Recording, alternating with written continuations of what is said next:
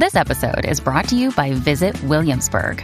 In Williamsburg, Virginia, there's never too much of a good thing. Whether you're a foodie, a golfer, a history buff, a shopaholic, an outdoor enthusiast, or a thrill seeker, you'll find what you came for here and more. So ask yourself, what is it you want?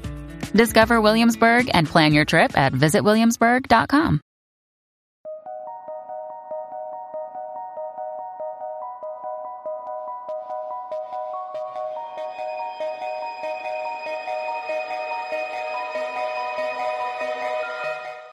Hey, everybody, and welcome to True Crime Paranormal with the Psychic Sisters. This is Katie Weaver, and I am here with my co-host and my sister and partner in crime, Kristi Brower. Hello. Hello. Hey, everybody. Excited to be here for another, terrifying, interesting, fun, cool case. Oh, this is quite the case. Yeah, it is. I love it. It is definitely an unsolved case, and we're excited to bring it to you guys. So, this is going to be... well, I think super good. You guys, I guess, can be the judge of that. Yeah. This story starts in 1945 in New York City, on June 10th. And on this day, two little boys were riding their bikes, and a lady stopped them and asked them if they liked candy. And they said they did, because what little boys don't like candy? So one little boy went with her. His name was Gerald Martin, or Jerry Martin, as his family called him. And he went with her. His brother stayed with the bikes. So, and his name was Tom. So Tom stayed with the bikes so that they would be safe. And Jerry went off with the lady to get the candy. And as you can imagine, never came back. Yeah. So within, a very short amount of time, there was a manhunt, a 9-state manhunt search for this child. The lady he was with was described, they called her Nancy. I don't know if that's because she described her, or that's how she introduced herself to the boys, but they called her Nancy. They said she was around 33 years old, and she was wearing slacks. That's about all they knew. And no one ever saw Gerald again. He was a little brown-eyed, fair-haired kid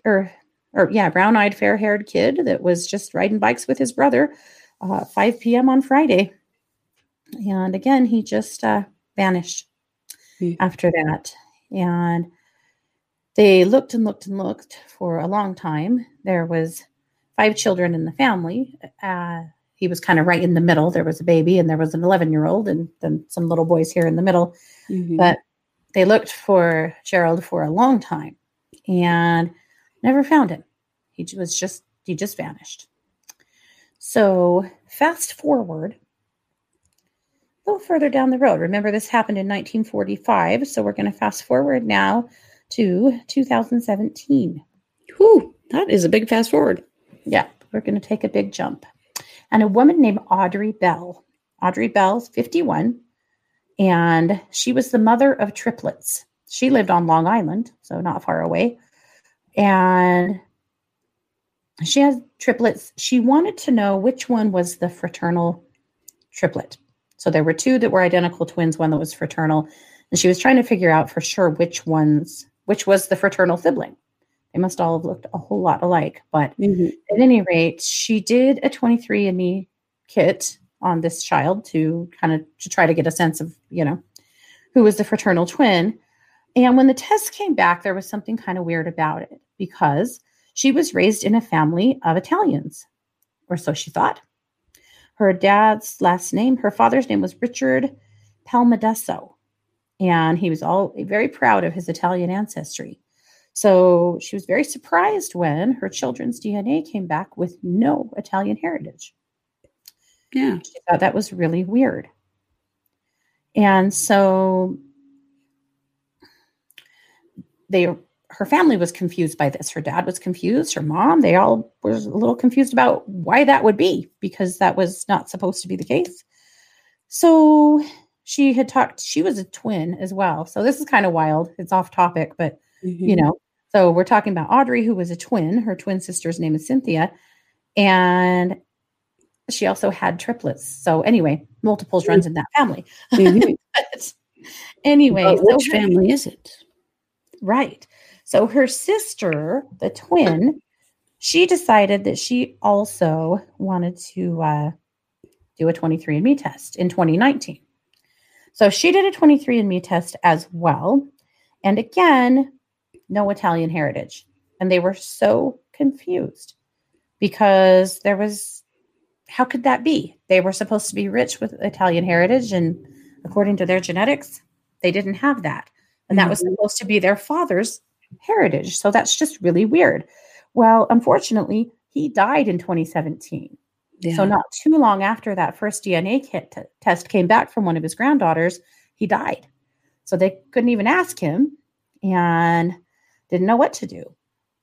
So their dad didn't have a whole lot of family. He had very little family that he was close to in any way, but he had a cousin. He was one of the only known living relatives that he had that this family knew. His name was also Richard Palmadesso. So they went and talked to Richard and they asked him if he would take a DNA test to try to help them figure out what was going on. Because at this point, of course, they're not sure.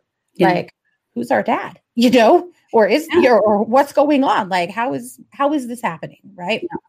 Well, he agrees and he takes a test and the test confirms that he is not their relative. Yeah. So that's so bizarre. Yes. So now this supposed cousin of their dad's is not their dad's cousin.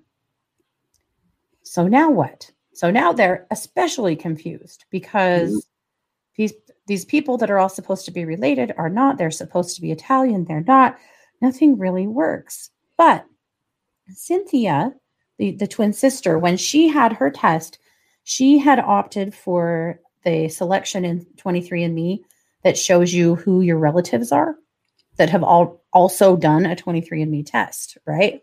Yeah. And so there was a man that had come up named Tom Martin who looked like a fairly close relative.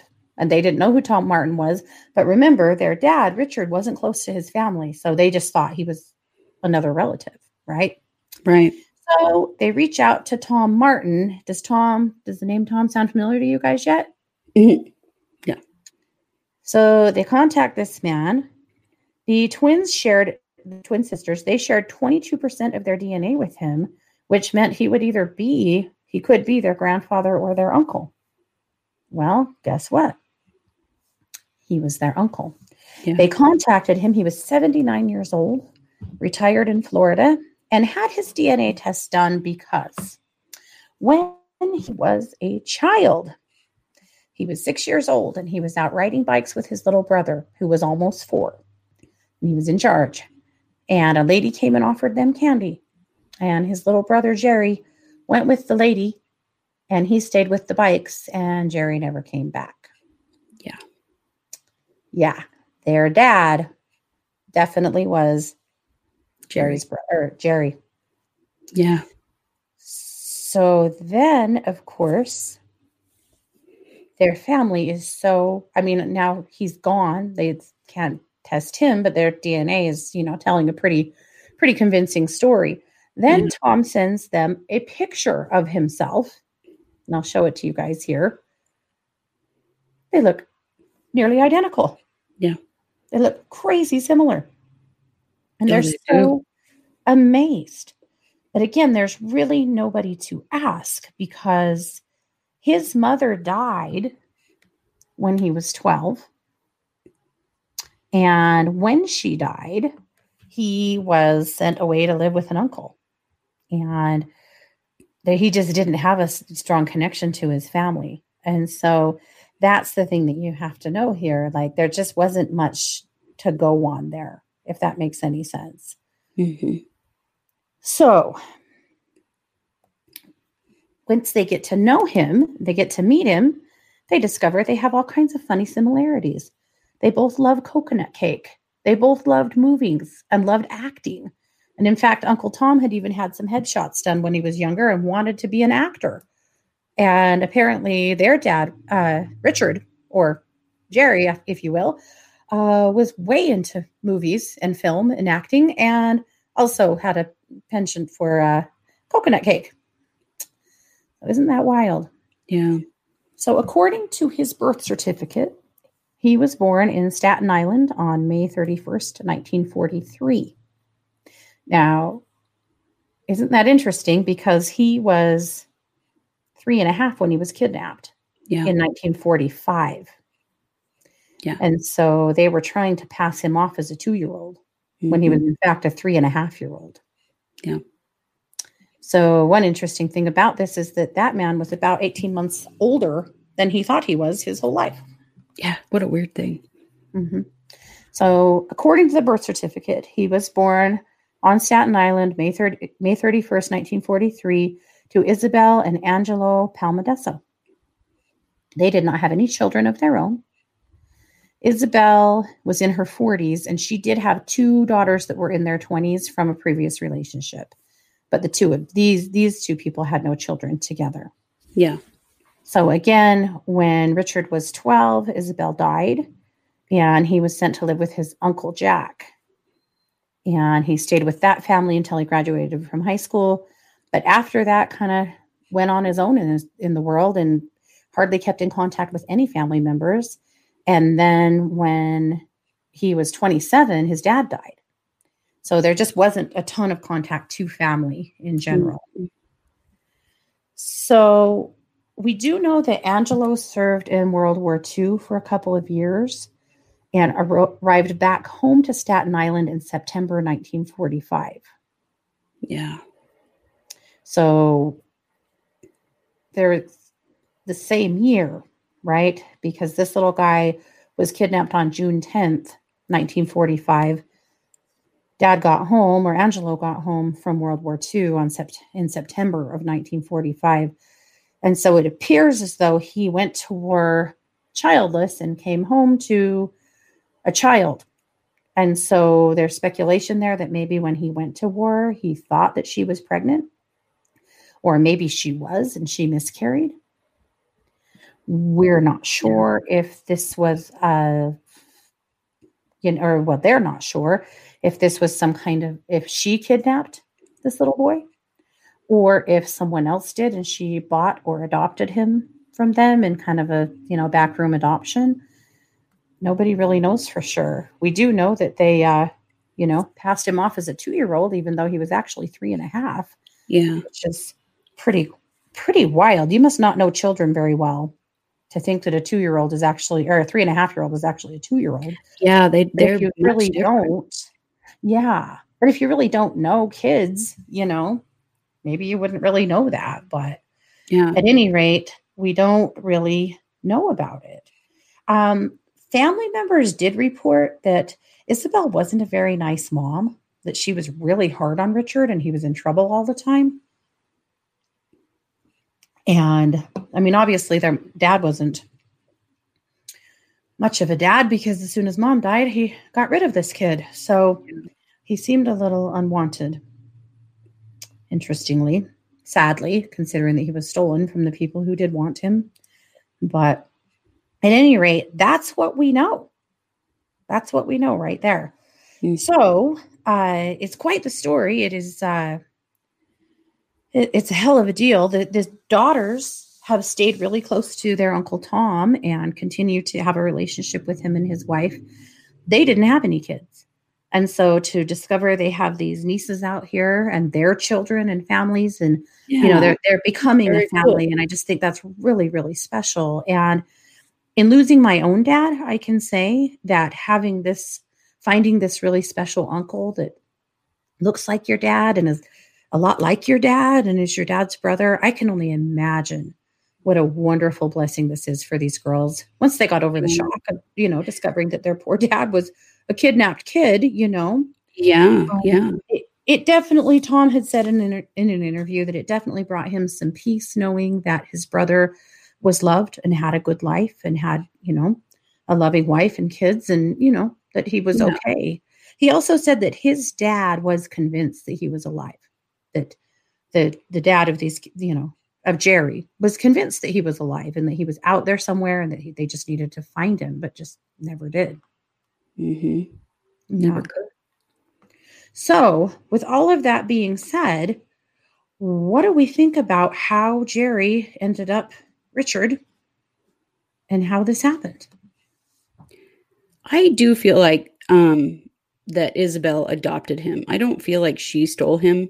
I feel like someone else did and then provided her with the fake birth certificate and a bunch of that stuff. I don't get the impression from her that she had the gumption to go steal a child on her own. I do feel she'd been lying to her husband and the war was ending and he was coming home and oh shit, now what am I going to do? There was a lot of her identity built around being able to have children and being able to provide children for him. So I do feel like she adopted him from some backroom, not cool adoption kind of situation and passed him off to her husband as their own child.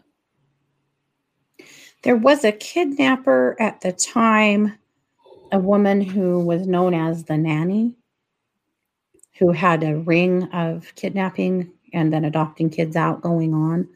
And so they really wondered if it was the nanny. The descriptions that they got of this woman, they had some very loose like witnesses, and the descriptions they had made them think maybe it was the nanny. Mm-hmm. And so what you're saying really, Kristi, aligns with that perhaps it was the one of the kidnapping. Apparently this was a little more common back when there was less easy surveillance, back when it was much easier to forge a thing like a birth certificate. Yeah. I mean, even 20 years before that, a lot of people didn't even have a birth certificate, you know? I mean, standardized records like we have now just weren't a thing. And so now it would be a much bigger deal to come up with a birth certificate, though it happens all the time, you know, but back then it really wasn't that big of a deal to come up with a birth certificate. Right. Right. Wow. You know, one of the things that I saw in this story that was interesting is that the daughters did say that the dad, Jerry or Richard, struggled with anxiety and that he was bipolar and that he really did have some issues with his mental health. And I imagine that he did. Can you imagine at 3.5, a child knows who they are. They know who their family is, you know. That took some serious brainwashing to convince this kid that they weren't who they said, that they weren't who they thought they were, that the people that were taking care of them were not their parents and these were their parents. And that, you know, you remember kids at that age, how attached they are to how old they are. Yeah. And to tell a child who's 3, almost 4, that no, now you're 2. I can't imagine that he really liked that so well. Well, and I'm your mom. And I'm your mom. Your dad. Yeah. Yeah. Well, and, you know, he was young enough that you could make those changes with a lot of repetition.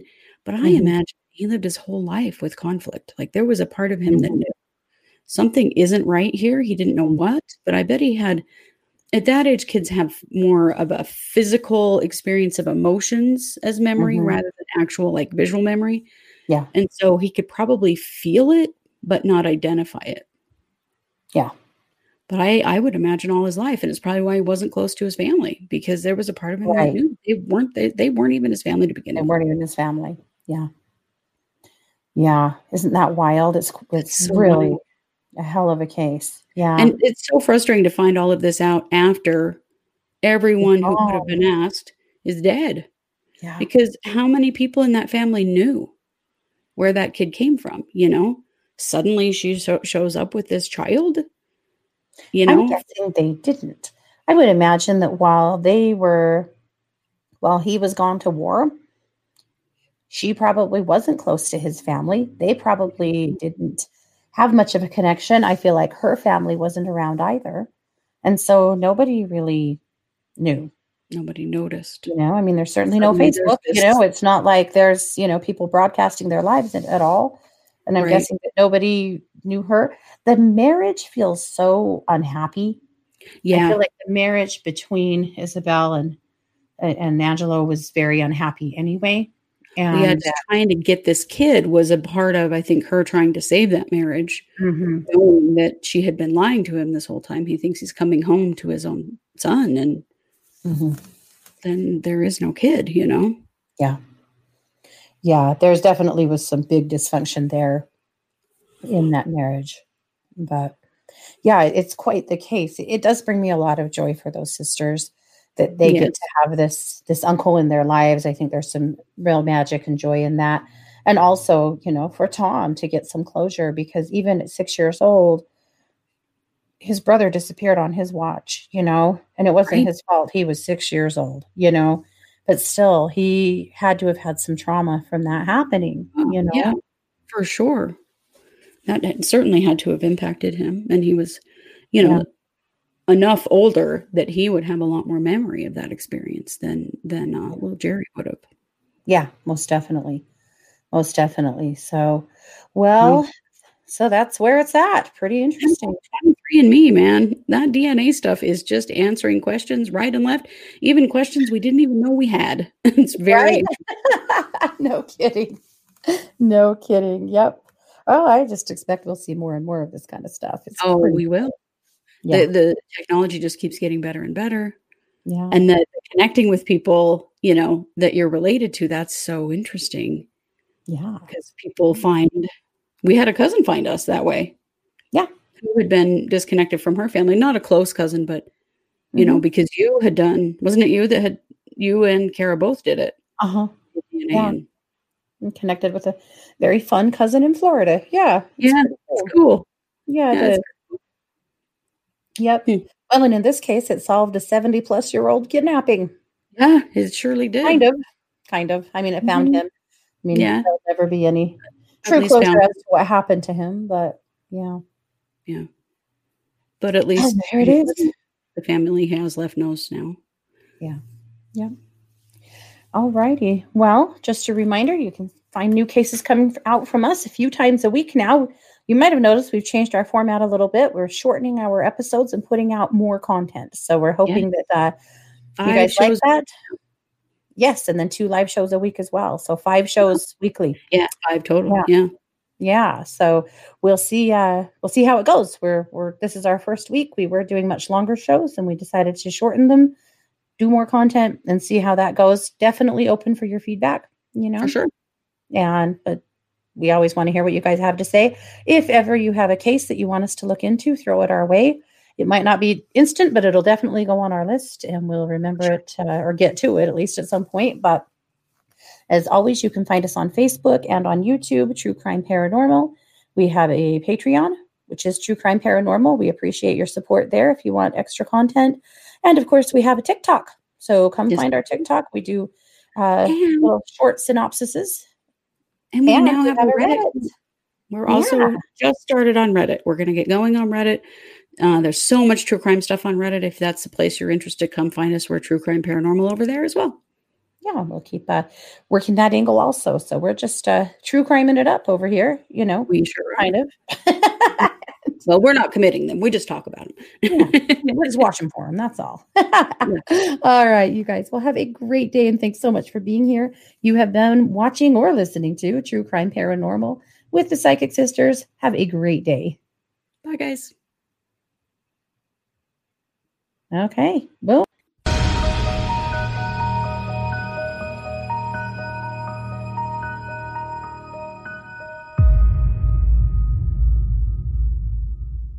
If you're enjoying this podcast, don't forget to like and subscribe on your favorite podcast platform.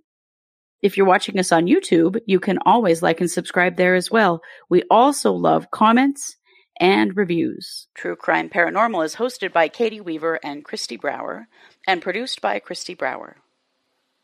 True Crime Paranormal is a Short Girl Productions podcast.